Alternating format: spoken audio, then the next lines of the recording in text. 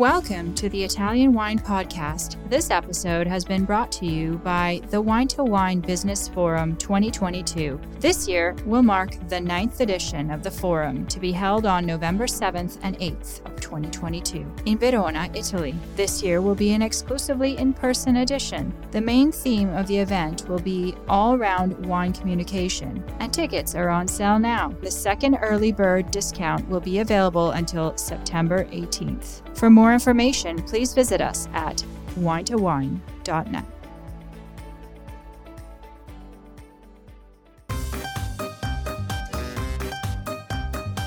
Welcome to Everybody Needs a Bit of Scienza. Today's episode covers a casual light lunch of 8 kinds of pizza and 8 types of wine, tasted by the Professore and our behind-the-scenes team from Mama Jumbo Shrimp.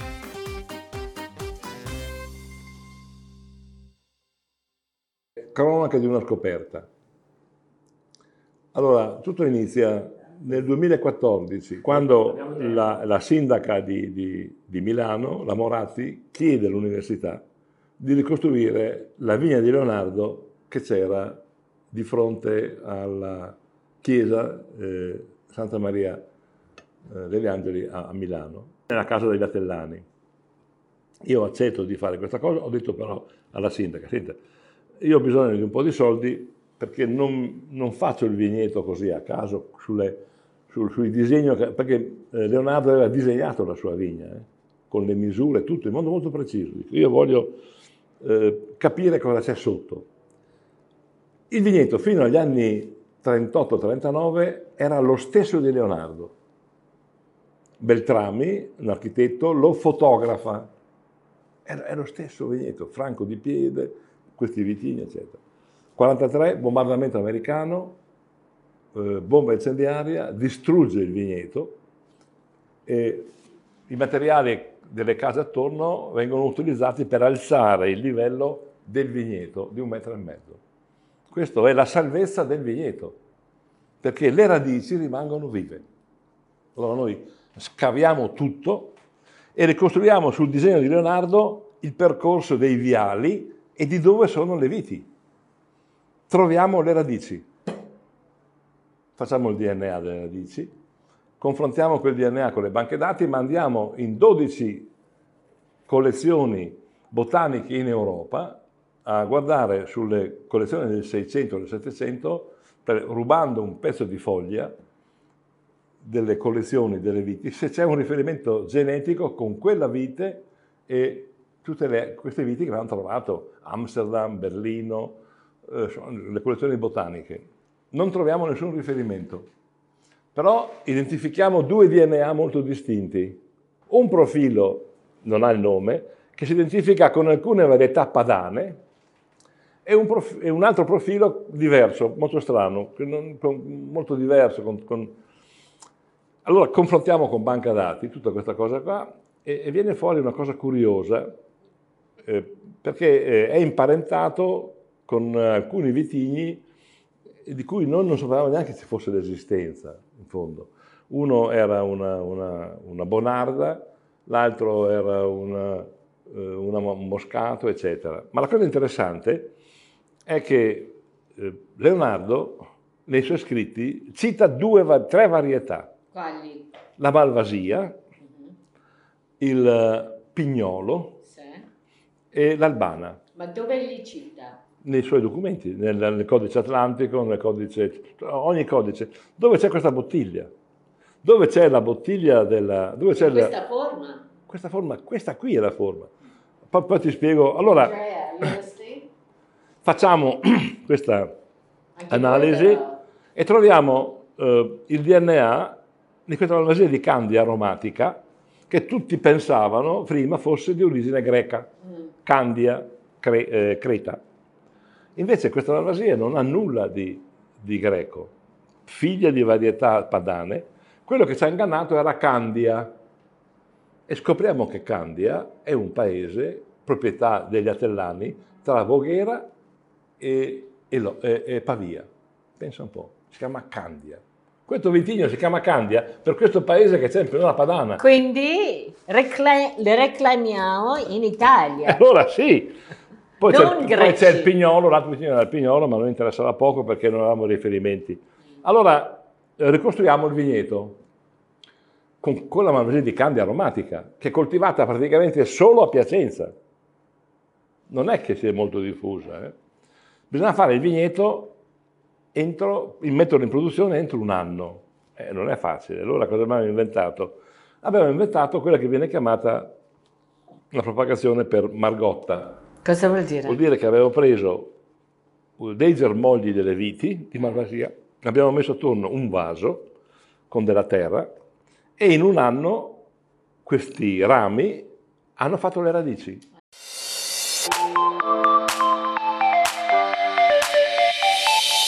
Are you enjoying this podcast? There is so much more high-quality wine content available from Mama Jumbo Shrimp. Check out our new wine study maps, our books on Italian wine, including Italian Wine Unplugged, The Jumbo Shrimp Guide to Italian Wine, Sangiovese Lambrusco and Other Stories, and much, much more on our website, mamajumboshrimp.com. Now back to the show. E si chiama, ripetimi? Margotta. Margotta. Margotta con l'R. Tagliata, la pianta era alta così, portata nel vigneto, l'anno dopo era in produzione.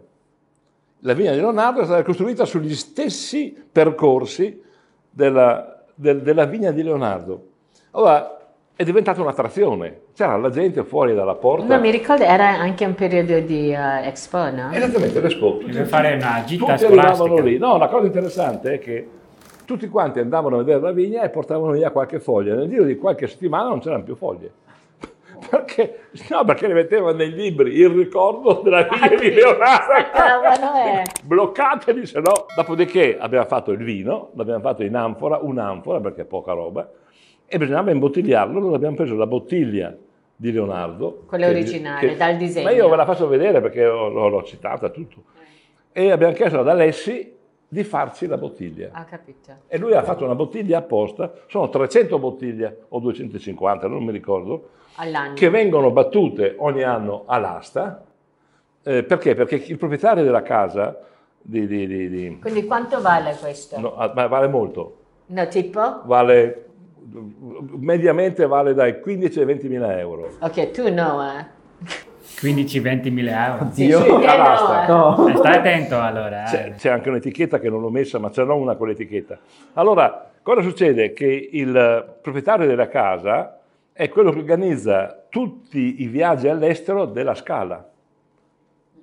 Tutti i viaggi all'estero che fanno loro per portare tutta la troupe della Scala, ogni volta che aprono Metropolitan, loro fanno un'asta di 2 ore, 3 ore, offrono 20 bottiglie, 30 bottiglie e i soldi vanno a vantaggio di un ospedale per i bambini. Una bella storia questo, ho sentito, non lo so quando, un paio di settimane fa. Allora, io ho molto materiale, ne ho tanto materiale. Allora, noi dovremmo degustare, io ne ho un'altra bottiglia di queste, Ma che annata è questa? etichettata con una bellissima cassa di legno d'olivo, ne ho un'altra. Questa era la bottiglia per la degustazione questa. Ah, ok. Loro vogliono che noi facciamo una scheda, Ok, perché facciamo quando una- loro accompagneranno le prossime aste, lo accompagneranno con una scheda fatta da Vinitaly International Academy. Hai capito. Quindi è un valore in più per la nostra accademia, Sì, questo sì. voglio dire, capisci? Alright. Anche sotto c'è un bel... sotto c'è... Ma questa quale annata è questa? Non lo so, bisognerebbe... No, ma io ho tutti i dati, ma non... Ok. Questa voglio solo farvela vedere, siamo da qui, vi porto anche l'altra, la degustiamo, non è un problema quello lì. È che secondo me è una bella cosa da raccontare, è una bellissima storia, perché io ho chiamato, l'ho portata in Cina, in America, ho fatto una ventina di conferenze a Berlino su questa cosa qua con grandissimo interesse. Quando parli di Leonardo nel mondo, il mondo rimane allibito. Quando parli di Leonardo e lo collochi nella realtà quotidiana di tutti i giorni, di un vigneto, di un vino, di una storia, insomma, vivi la storia di Leonardo. Okay. Tu entri nella storia di Leonardo, nella sua vita. Apriamolo allora. No, ma lo apriamo con una commissione. No. Così facciamo una fotografia, 5 persone degustano. No, 5 persone degustano. No, sì, facciamo. Facciamo una cosa Ok. in grande stile. Allora, con questo chiudiamo, facciamo un brindisi. Basta, se no il brindisi qua li facciamo cantando quando saremo fora Valsugana. Cos'è questa? Andere trovare la mamma. Ok, ready? Cheers. Cheers. Cheers. Cheers. Avanti. Ok. Ricordatevi che il Lambrusco è il nome più vecchio di ogni vitigno dato in Italia. Il primo che l'ha scritto è stato Virgilio. Virgilio scrive nella nona Egloghe una bellissima, così, cita per la prima volta il nome Lambrusco e dice Lambrusco è queste viti che venivano mangiate dalle capre, vite selvatica, perché la parola Lambrusco non è una parola latina, è perché Virgilio era un personaggio curioso, lui era di cultura etrusca, non latina, è diventato poi, lui usava moltissimi sostrati etruschi. Questa è una parola indoeuropea dove le due parti della parola, lam e brusco, rappresentano due cose strane. La prima, lam, che è una cosa, un fallo di pietra, vuol dire vino che viene dove ci sono tante pietre, selvaggio, capisci? E allora, sì, brusco è una desinenza che definisce la feracità, l'essere selvaggio, non brusco acidità, non brusco. Allora dice, la parola deriva, descrive per la prima volta un vitigno che è selvaggio, che è diventato il sinonimo di tutte le viti selvatiche e che gli americani, poi gli europei in America, hanno attribuito alle viti selvatiche americane, la vitis labrusca. Ma l'origine è la stessa, e quindi Lambrusco ha una storia straordinaria. È veramente il vitigno più antico descritto, il Lambrusco.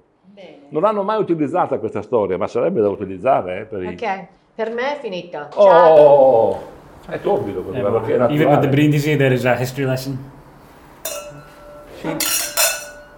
Cheers.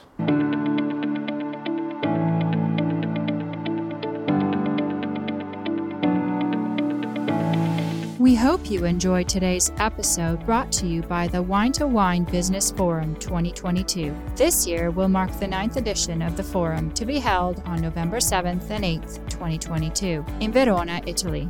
Remember, the second early bird discount on tickets will be available until September 18th. For more information, please visit us at winetowine.net.